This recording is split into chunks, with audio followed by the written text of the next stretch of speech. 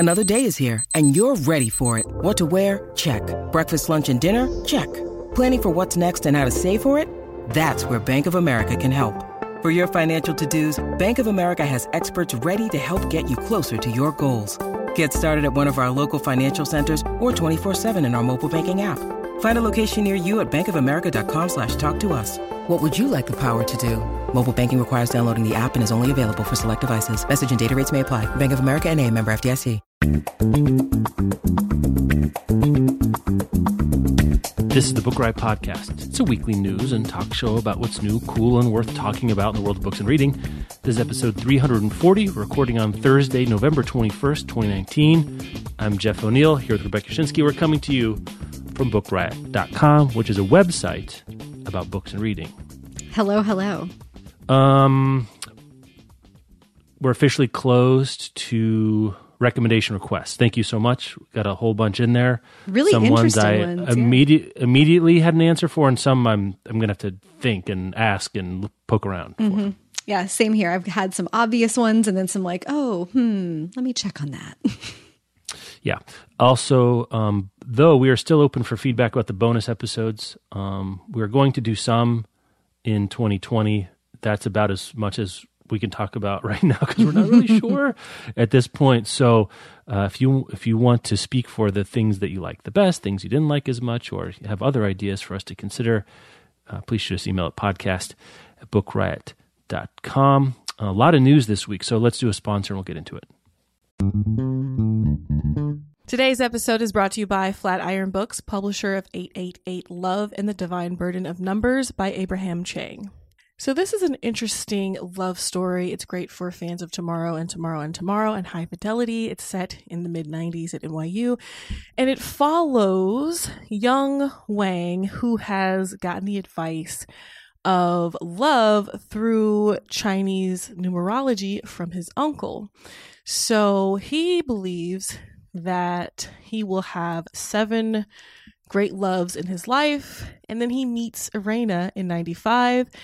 And she's like the best. She's brilliant, charismatic, quick-witted, funny. They fall in love.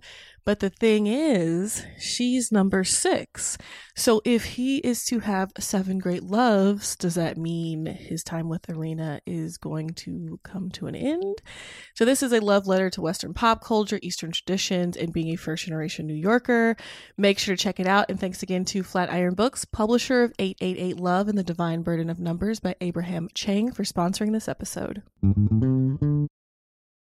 When you need mealtime inspiration, it's worth shopping Kroger, where you'll find over 30,000 mouth-watering choices that excite your inner foodie. And no matter what tasty choice you make, you'll enjoy our everyday low prices, plus extra ways to save, like digital coupons worth over $600 each week. You can also save up to $1 off per gallon at the pump with fuel points. More savings and more inspiring flavors make shopping Kroger worth it every time. Kroger, fresh for everyone. Fuel restrictions apply.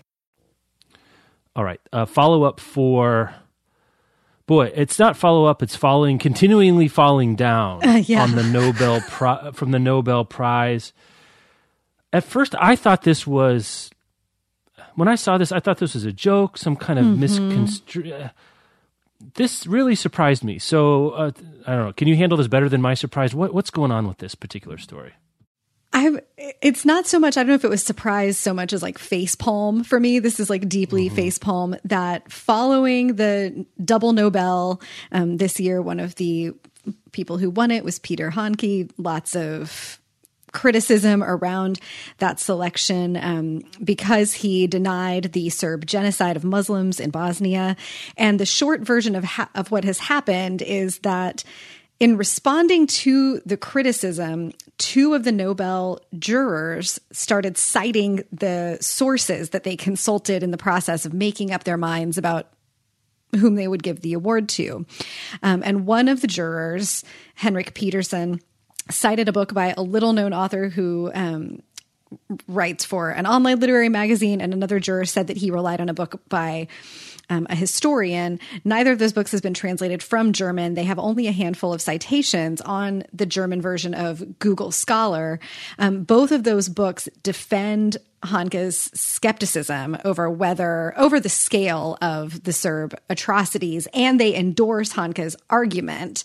And basically, these books are conspiracy theory books. The books have huge flaws that the Nobel jurors just seem to not have recognized. They support a conspiracy theory that asserts that an American publicity firm masterminded a campaign to inflate Serb atrocities and thus shift the U.S. opinion against the Serbs. And so reading these books, presumably they read the books independently of each other, but then each of them came to the discussions of the jury having taken in these conspiracy theories and believed them as real.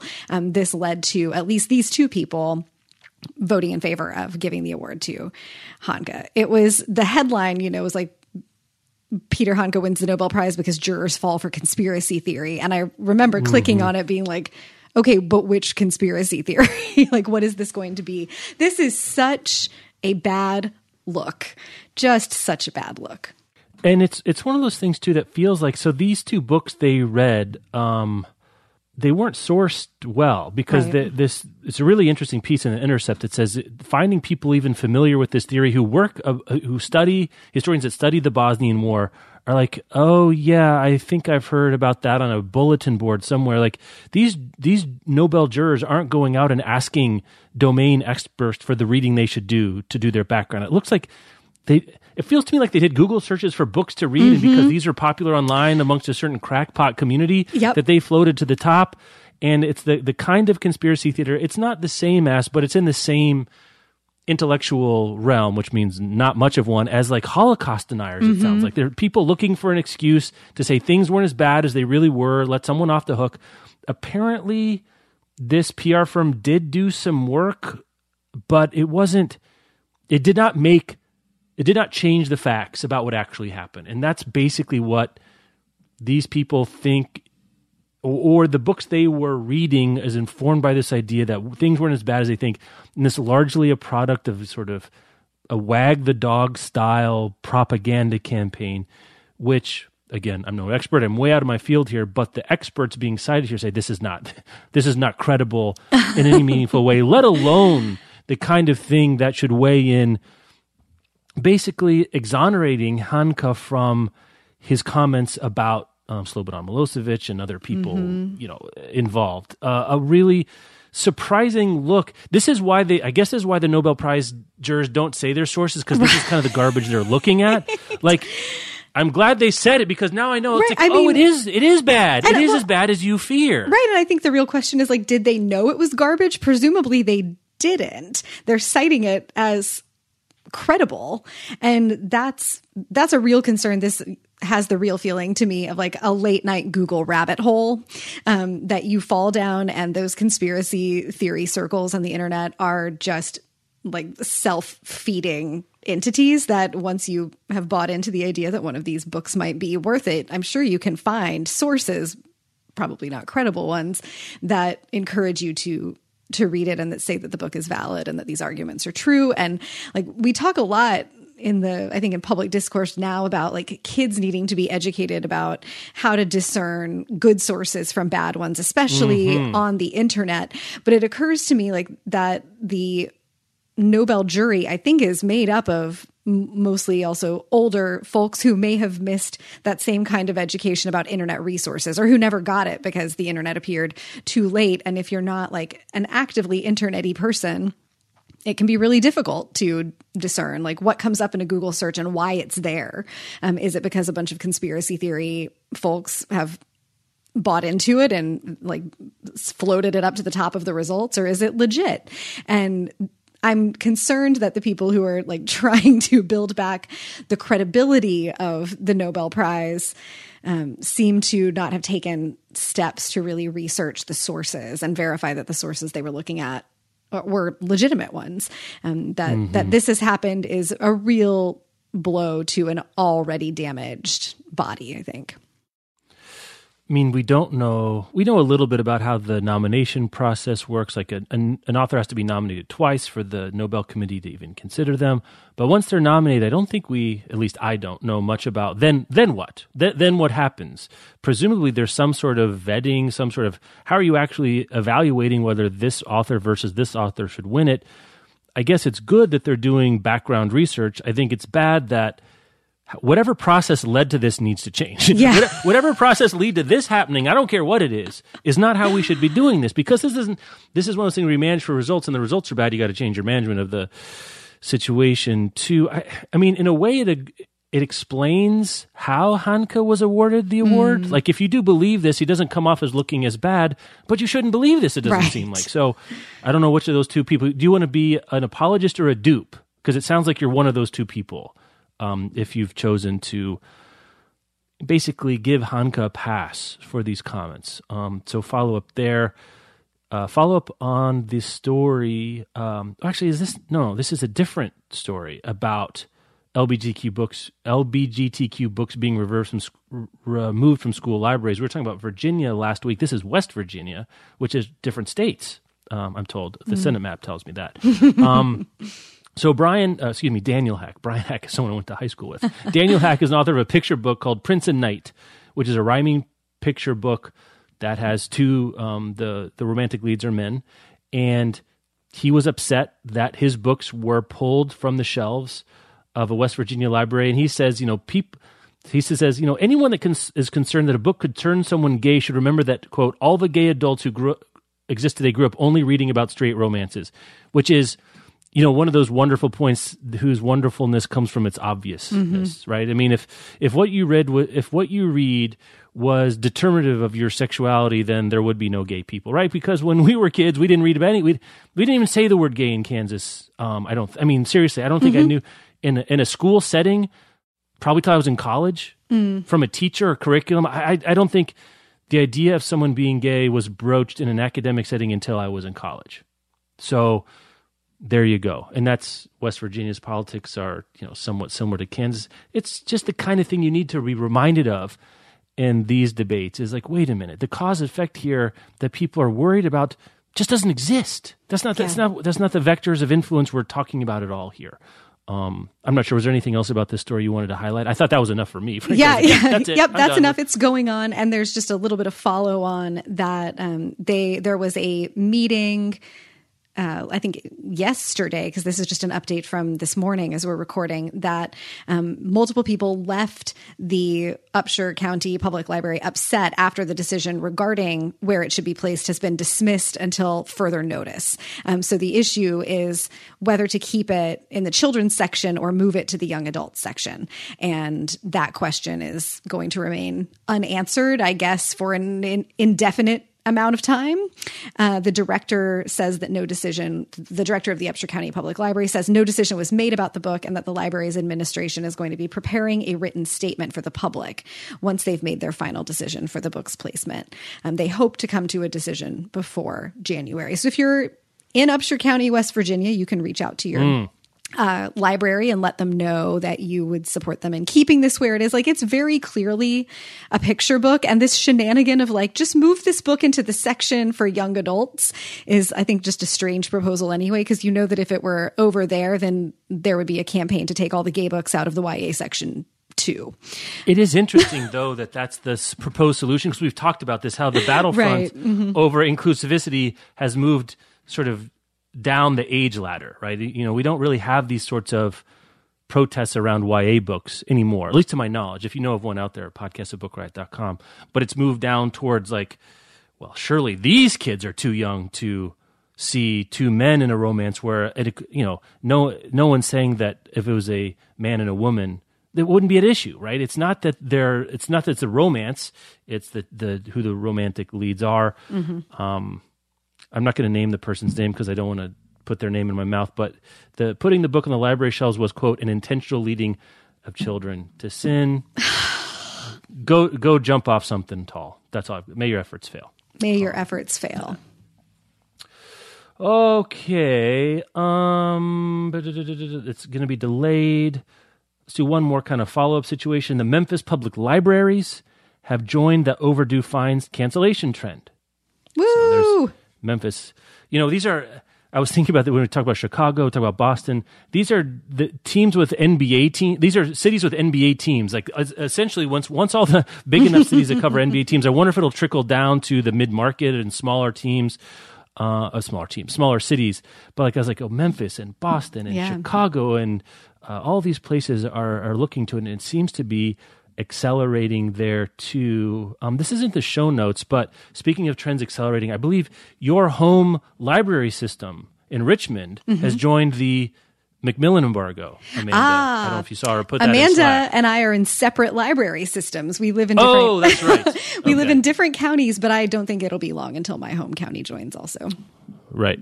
As your county has turned purple, so do purple bookish related stories start infiltrating there as well. Anything about the Memphis story? I don't think it's anything new that we haven't heard exactly, but maybe there's something else. I like it when we get to see numbers for these things. And the Memphis Public Library was bringing in $80,000 a year in fines. And that is not a small line item for a public library budget. So I would be curious about how the decision got made or where they're going to be able to make up, that loss in budget. How does that get absorbed? I'm curious about this for all libraries. If you are one of our lovely librarian listeners and you would be willing to be a little birdie, if you know how libraries are compensating for getting rid of their late fees for the revenue that occurs from that, please let us know. podcast@bookriot.com, and make sure you let us know also if it's okay to give your name or not.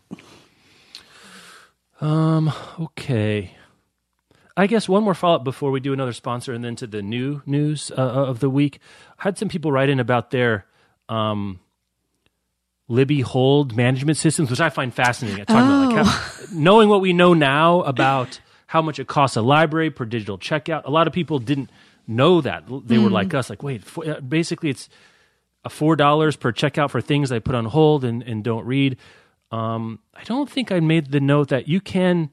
If you see that you're coming to the top of a line for a hold, but you're not ready for it, you can choose to suspend the hold, but you keep your place in line so that when you turn the hold back on, you don't get bumped back all the way to the back, which is particularly useful for me because, like I said, I tend to batch. I get in the mood to let's put some stuff on hold on Libby because I'm in the mood to do it. I've got a list, something jolted my memory. But then what happens is they tend to come in a cluster, like 8 will come in at a time. I can't read. I'm not going to read all 8 of them in the 21-day hold period. But I guess what I can do, I'm going to try this, is if I see them getting close to some of them that I want to read but I'm not ready for, then I could suspend the hold. And then when I'm ready for them, unsuspend the hold. I'll be third or fourth in line. It'll come in a little bit closer so that I can feed my supply-demand curve a little more efficiently there. A couple people said one thing they do, and I don't want to judge anyone right now, but you can hear my voice, I'm a little worried about this, is if they borrow on their Kindle, what they'll do is, if they're not going to get to it before their hold period up, they'll turn the Wi-Fi on their Kindle off. Oh, right? So that clever. It doesn't automatically get renewed. Well, it's clever, but is it the spirit of what you're supposed to be doing? Because then you're just making the hold list go forever. Like that's true. My thing was, at first I was like, that'd be a good way for me to hold on to something. But wait a minute.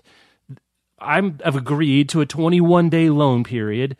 If I can't get it to that, I should return it. These people are saying, and I think I understand not their argument. They're not trying to be selfish. Saying, well, at least I won't return it without having read it, so the library won't get charged the $4.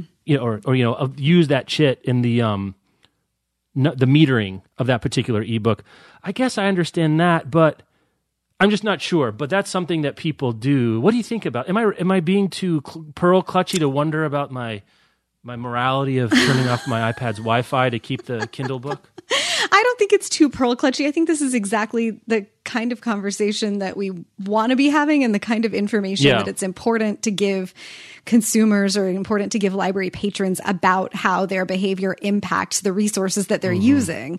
I think more library users want to know these kinds of things because there is a real dopamine rush to just like putting a million things on your holds list or then getting a million of your holds in at the same time. And it's easy to just like, go down a Goodreads rabbit hole and keep adding things.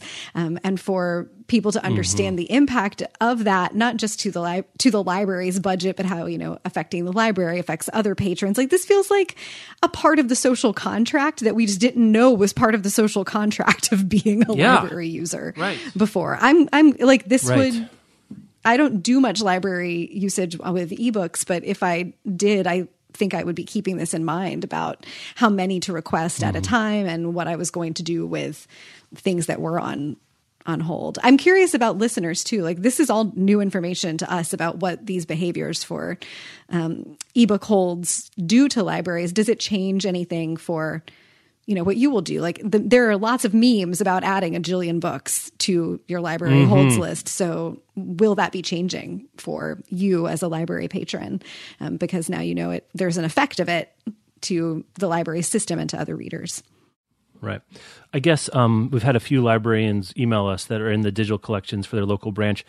Weigh in about, is this something you don't mind patrons doing, turning their Wi-Fi off on their device so they basically are hacking their borrowing time, which even as I say it makes me even, my clutching intensifies, even as I say it in that particular way. But if you would let us know, maybe you could let me off the moral hook, or let our listeners off. Again, I don't want to judge other people, but I was like, I was more thinking about like sort of from a categorical imperative point of view. If everyone did this, right, would the effect be desirable or not? I think it also speaks to, and again, I don't want to get into particulars of the Macmillan thing again today, but I think this kind of thinking is related in that we are in there is this whole new world of using your library around digital content. And I think it's not insignificantly because Libby is good. People want to use Libby. Like it's easy to use. It's easy to put stuff on hold and so on and so forth. So that the paradigm of borrowing around digital materials has changed. So I'm not surprised that some pricing discussion has happened, to put it mildly, but I also think from a user's point of view, we're not existing in the same world we were existing as a library patron in 1994, like I was, or earlier for me when I was really a heavy user of a public library as a teen and young adult and college student, where I kind of understood, like I had the physical book, I turned it in. If I didn't turn it, I get a fine. Well, the fine thing is going away, but I understood that if I had the book, someone else didn't have it. Right. I took it back. I guess in some way I understood that it wasn't then on the shelf for somebody else, that my wear and tear on the book participated in its eventual need to be replaced, or I guess literal shelf life, just in a different way of that particular title. Whereas in the digital world, I think that whole paradigm, our mental model of libraries hasn't been updated enough to account, both on the publisher side, and I think for good or for ill, and on the user side. And I'm very interested in the whole thing. Yeah, it's fascinating. To be quite honest. Okay, let's do another sponsor. Oh, wait, go ahead. I was going to ask if you are going to, will you be turning the Wi-Fi off on your iPad and just like holding your breath? I can't do it. Hoping no one sees you? No, I can't I don't think I can. I think if I haven't read it by the time my hold is up, I don't want to read it. Just got to get back in line. I mean, maybe I take that as a sign. Get back in line. I will mess with the suspend hold thing. Yeah, like if that's I'm not interesting. ready to do it, maybe that's a better way of managing my sort of reading window, is not to extend it once I have it, but to more accurately gate when it comes in, the window opens for me. All right, let's do a sponsor. All right. One of the most predictable big news weeks of the years when the National Book Award comes out. And lo and behold, last night the National Book Award winners were announced. Weirdly, you and I are both... Are you done with it yet? Or you started or what? I'm just about to start. Okay, both of us had queued up Trust Exercise by Susan Choi, which won the fiction category, which... I heard this has made a few lists. I knew, of course, we knew it was on the short list, so it's not a complete surprise. But it's been mentioned in many of the premature best books of the year lists we've seen come out this year. I snagged it as a Book Riot deal of the day for $3, which is another moral quandary that I don't want to get into right now. Buying ebooks for $3, but I don't know. At least that's what they're telling. I mean, they're offering it for sale from the publisher for that. So at least I understand that that's the part of the agreement. But the wider sustainability of that purchase is a subject for another panic attack. But so Susan Choi wins for Trust Exercise. I've heard a lot of good things about it. It's nice and short for those of you who care about those sorts of things, as I do. Young People's Literature, the winner, 1919, The Year That Changed America by Martin W. Sandler. The translated literature is Baron Weckenheim's Homecoming by Laszlo. Krasna Horakai, just took a shot. That's a Hungarian title. Sightlines by author Arthur Say, I believe is how you say that, S-Z-E. And nonfiction, The Yellow House by Sarah M. Broom, which I've been sort of circling, I have to say. It's a memoir about someone growing up in a shotgun house in New Orleans East. So all the things that go that. The Yellow House is destroyed by Hurricane Katrina. The author there, I think, if I didn't say it, it's Sarah M. Broom. Out available now. I've heard it's great on audio. So that's where I was kind of looking for it. So I've read none of them. I'm going to read Trust Exercise. I probably will read The Yellow House at some point. I think this might tip me over the edge for that. Yeah. I don't know. What else? Anything else? I've read none of them other than I've read none of the winners. I've only read one of the finalists. I read Thick by Tracy McMillan Cottom earlier this year. That was a great essay collection. Yeah, this is one of the National Book Awards are ones that I tend to be just sort of like some years I've read a lot and some years I've read not so much, and I'm reading less front list fiction these days. So I got a lot to catch up on here at the end of the year, but I'm excited to start Trust Exercise, especially because I've been hearing one of our own folks at Book Riot, Jess, was telling me it's one of those books that like either you love it or you hate it. People have really strong feelings about it, and I like those kinds of books that elicit a strong response. I have no idea what it's about, and I'm really happy to be going blind. I don't either. I love that. Like how I have managed to not know anything about it, I'm not sure, but I really like going in blind.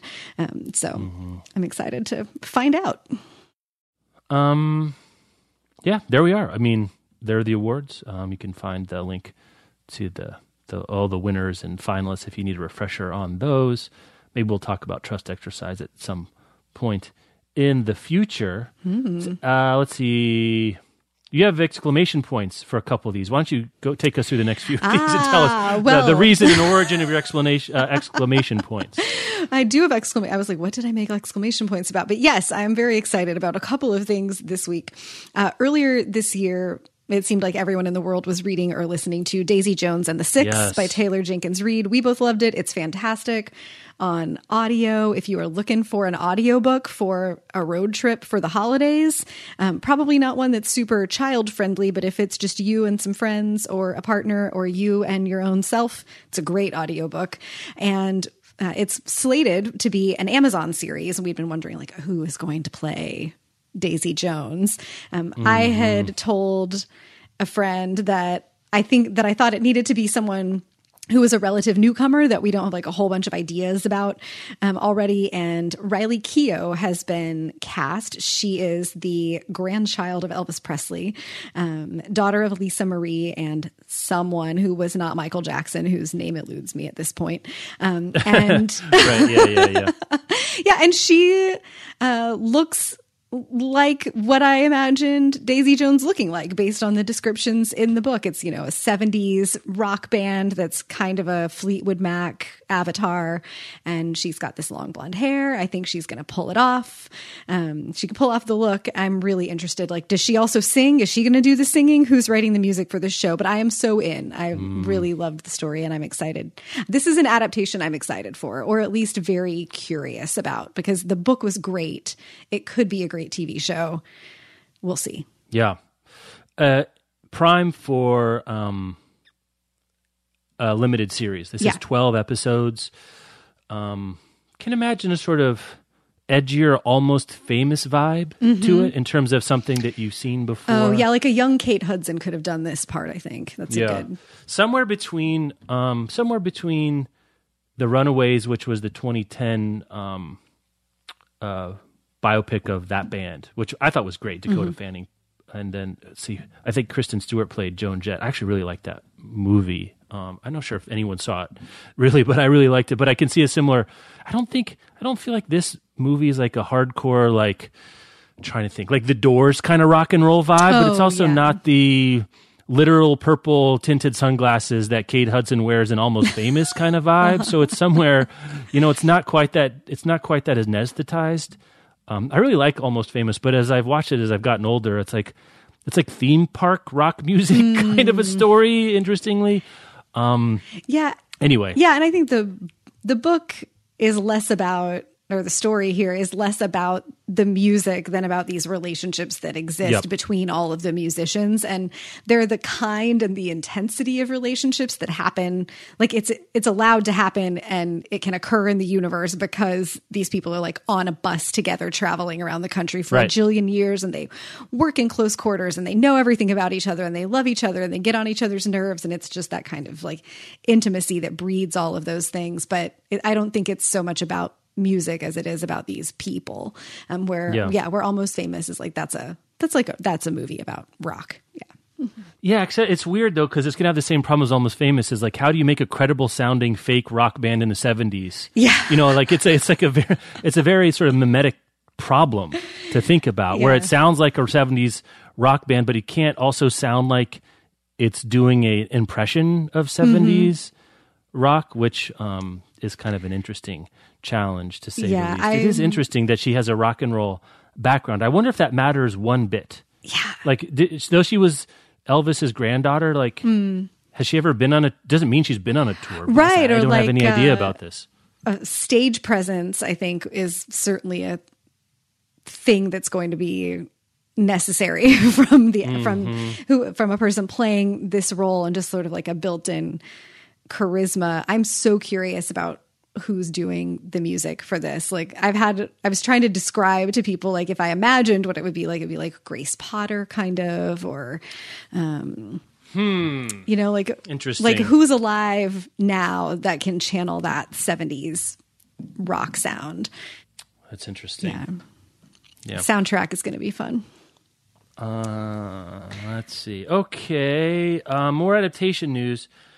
I have a conspiracy theory. No, it's not conspiracy theory. It's not even tinfoil hat. It's just supposition. Okay. Not all suppositions are conspiracy theories. Lord of the Rings series at Amazon's already greenlit for season 2, even though, to our knowledge, not a frame of season 1 has been shot. My theory here is The Mandalorian is blowing up and Amazon's nervous. I think that's probably a very good theory. You probably haven't watched a frame of The Mandalorian. Are people in your world talking about The Mandalorian as much as they're talking about it in my head and house and immediate circle?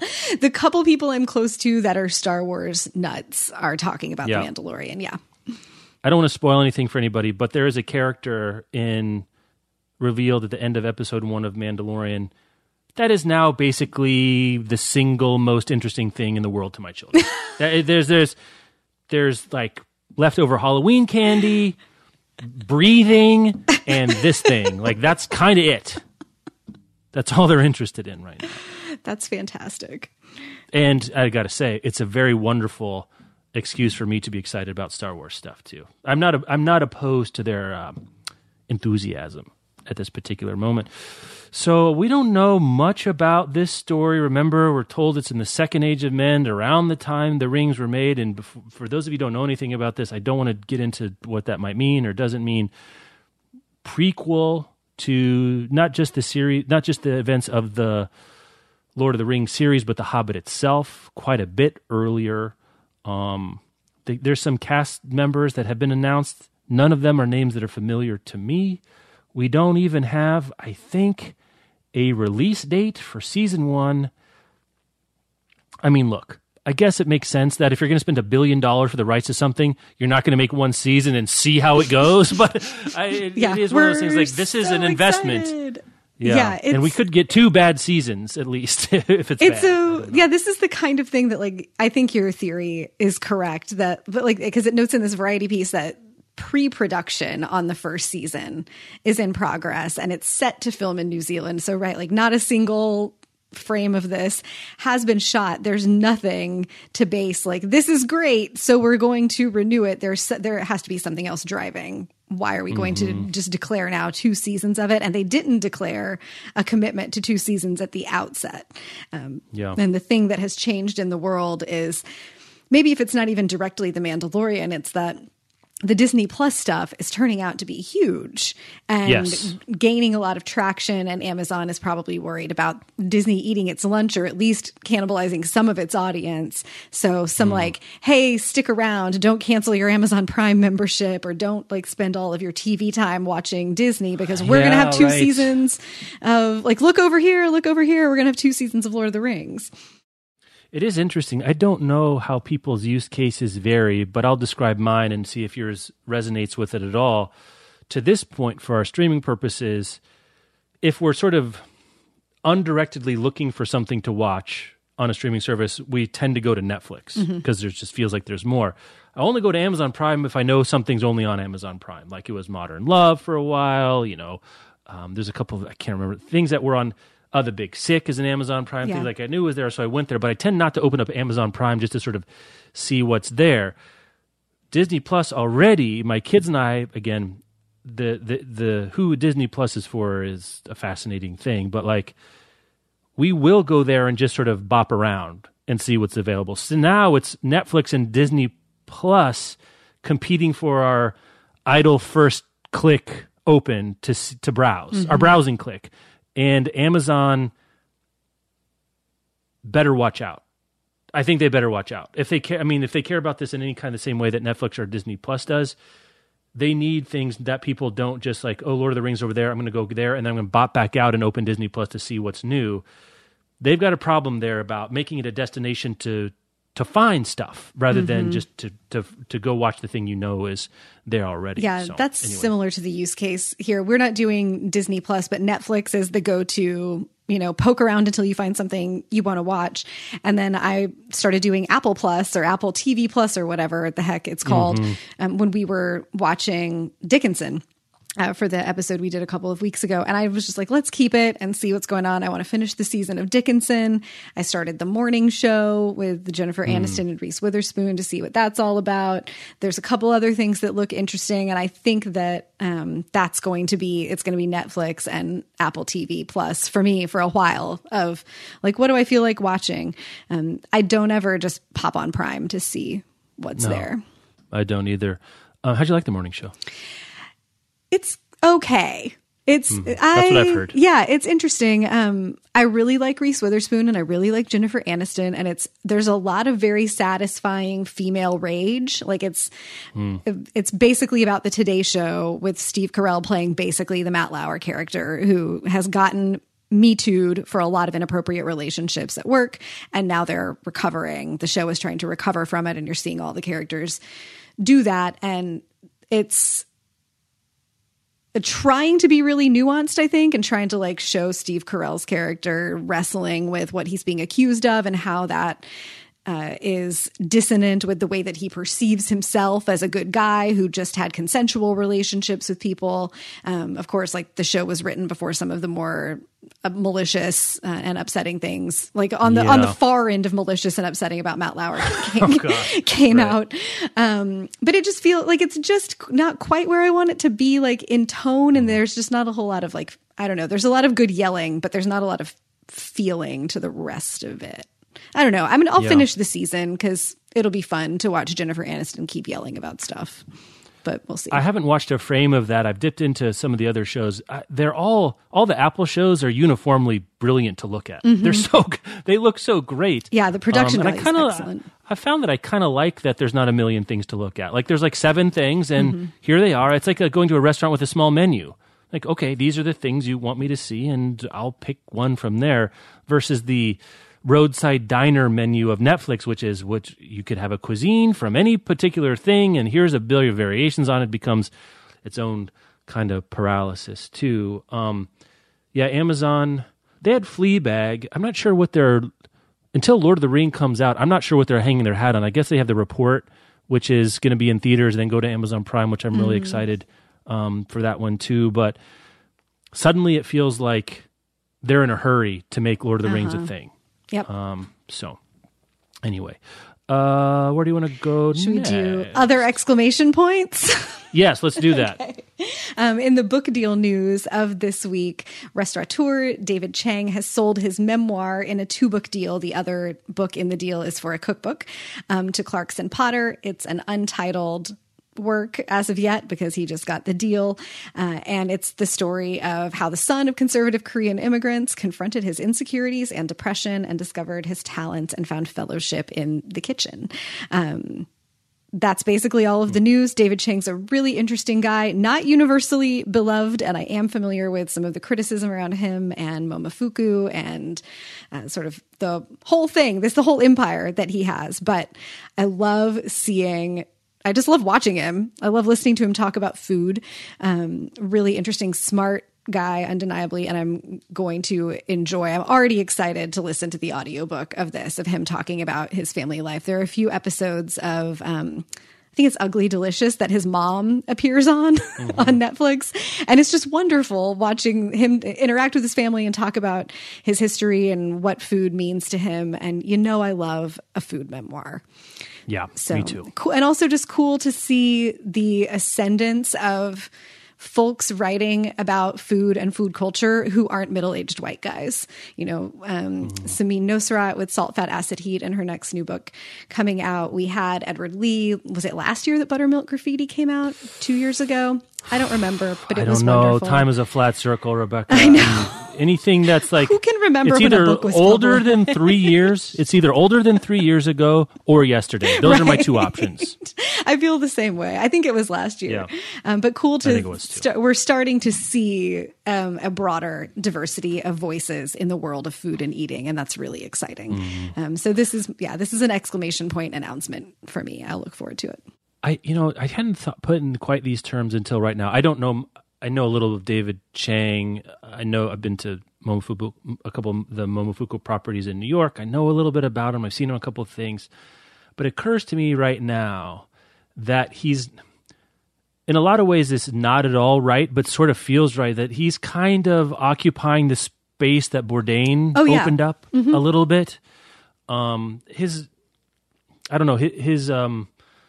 affect and personality are different, but there is a sort of foundational kindredness. Yeah, I need to express that better, but I'm feeling something that they're aligned in some way that feels meaningful. Yeah, I can pick up that ball and run with it a little bit. I think there's a shared, like, very deep respect for food, but also an irreverence about it as well. And culture and travel tie in largely there too.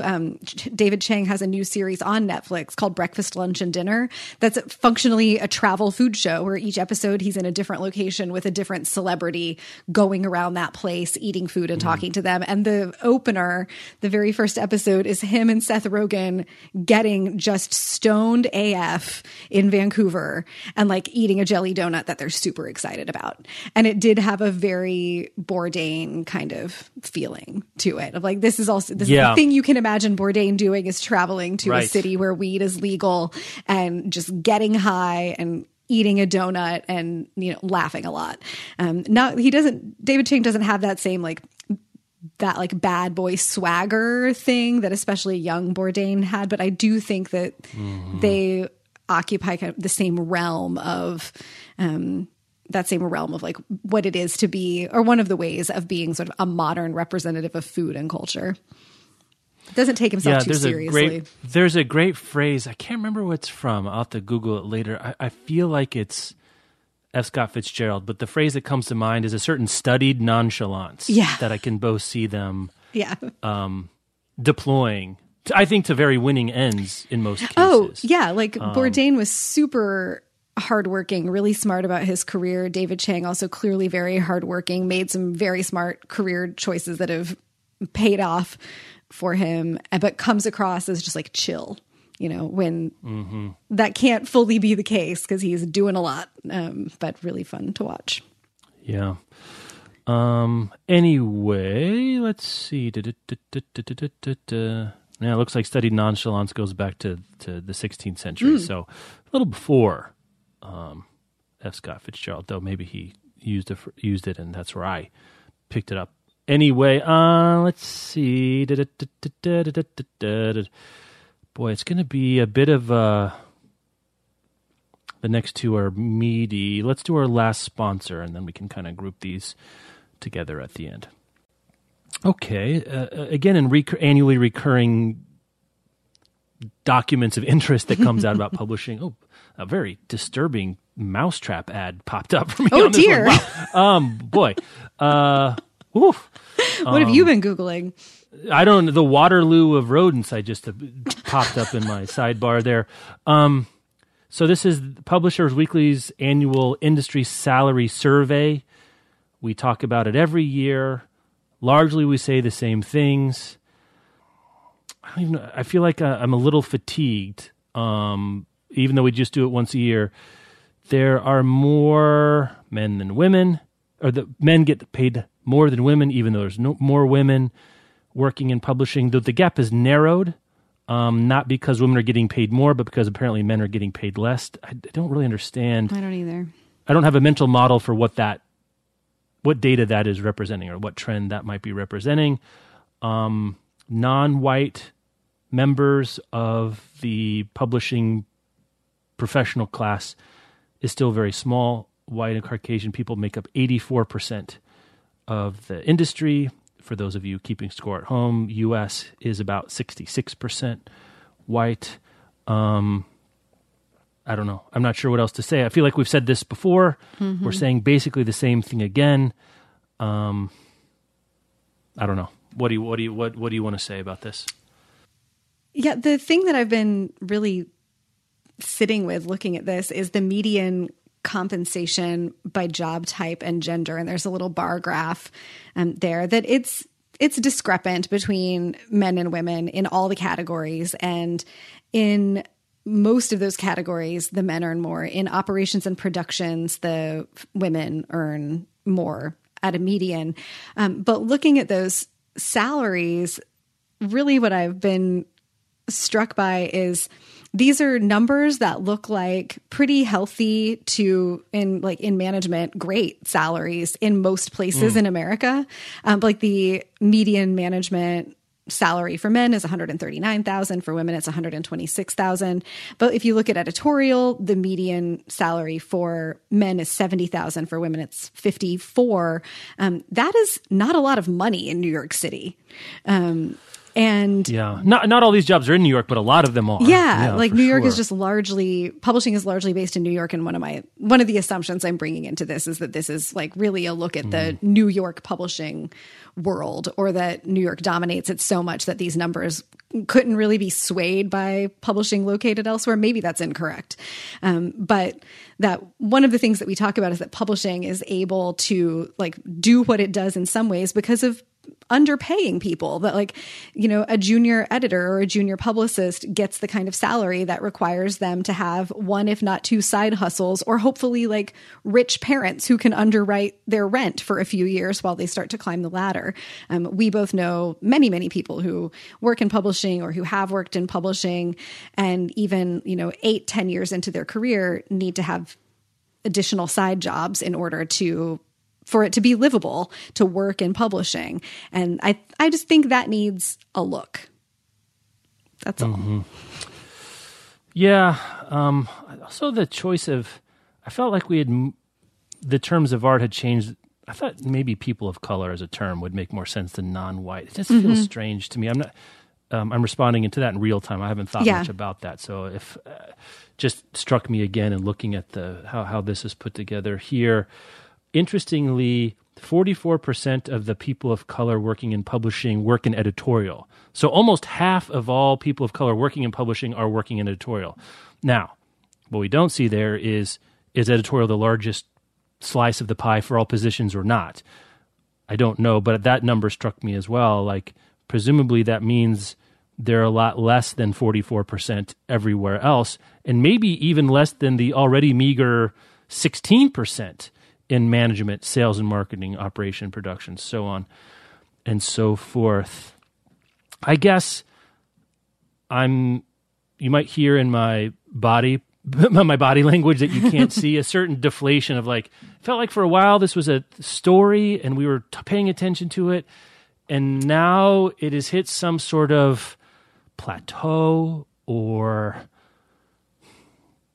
whatever inroads were being made feels to have stalled out. And here we are again at a new, barely discernibly different normal. Yeah, it feels similar to the place that we've hit with the Vita count, which came out a week or two ago, and we didn't get to it on the show. And that also says something that, like, that measuring these things matters. And I think it matters that we continue to look at the numbers, but just looking at them isn't sufficient. They do need to continue to change. And I recognize that especially changes in workforce take time for trends to shift, that you would have to do something drastic to make a big change in the numbers just in 1 year.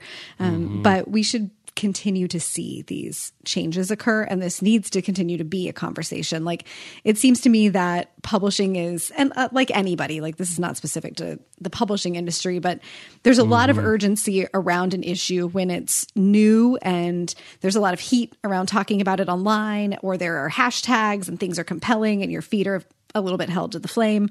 And after that backs off and it just becomes like an accepted thing of like, yes, we know it's true that publishing has a gender problem or publishing has a race problem. It's easy to fall back into complacency. And I would really love to see, like, you know, notices from publishing houses about developing programs to improve diversity and inclusivity, or hiring people who have that expertise and can bring it to HR into their hiring practices. But I don't know if that's happening. Presumably at corporations that large, someone has had that conversation, or I hope that we can presume that, but it really is going to require systematic solutions to create systematic changes. And it doesn't look like at least we're seeing the results of that yet. Yeah, I don't know. I mean, we can keep talking. I mean, you're right. It takes some time. At what point does that run out? I don't have a sense of that, because we've covered this every year for the last almost since we've been doing the show, which is 5-ish years now. We've talked about this every year. Is 5 years enough? You know, maybe we could go back and look at the 2014 version of this. I'm sure we could find it. Is it different? That's outside sort of what you might get from margin of error, right? Of just, you know, variation that's within the same band. Has progress been made based on this? It feels like maybe barely, maybe, if you want to squint and look for it. Are we going to be saying the same thing in 5 years? And it's also still, it takes time. At what point does I guess I don't know. I think you're right to be, you're doing the more generous reading of these things do take time. It's systemic, blah, blah, blah. On the other hand, at some point, you're saying, well, then it just hasn't worked. Yeah. And I don't know what point that is. I think it hasn't worked yet. Maybe it's premature to say that. It certainly hasn't worked yet. Are the wheels in motion to work in the future? I think that's one piece of this puzzle I'd be interested for Publishers Weekly to survey, because they surveyed, say, what percentage of employees know that their company has a sexual harassment policy. Very interesting data. What percentage of employees know that their company has some sort of equitable hiring program in place? Like, are there structural things happening inside of the companies that people are seeing? Because you would want to see that number, you would want and expect that number to rise first before you start seeing in headcount and median salary for, median salary for women, and then headcount and salary for people of color would follow hard upon, or not so hard upon, but some unit of something would come later. But unless there's actually a goal and processes in place, then it's just something that people want to do and would like to have happen. And you and I both work in a company. We know if it's something that doesn't have a budget, a timeline, or goals, tend not to happen if it doesn't have those things. So maybe it's time. Maybe in order for things to really take place and get the time they need to take place, there has to be a plan. There has to be programs. There has to be outcomes. Talk about the outcomes of those programs, because we see we're going to hire, or we're going to do a manuscript contest for underrepresented. You see things like this come from time to time. Be nice to see those sorts of things get talked about in the world of publishing in terms of who's doing the work, day in, day out basis. I guess I had a little thing in me about that. Yeah, you did. My apathy turned into something. Apathy Plus. Nice when that happens. Apathy Plus. End. Find it now on your app store. Yeah, right. Apathy Plus. I will be showing all Noah Baumbach movies from the early 2000s on Apathy Plus. Pencil in a little ennui to most of your days. Yeah. Some early Greta Gerwig performances. Okay. That's our show. Feedback about the bonus episodes. Still looking for those. Holiday Recs are closed. Do not email us about that. I mean, you can, but they won't do you any good. Maybe you just need to get it off your keyboard. Also, collections librarians especially talk to us about how cool or uncool or lukewarm it is to basically finagle using Wi-Fi settings longer time with our digital material.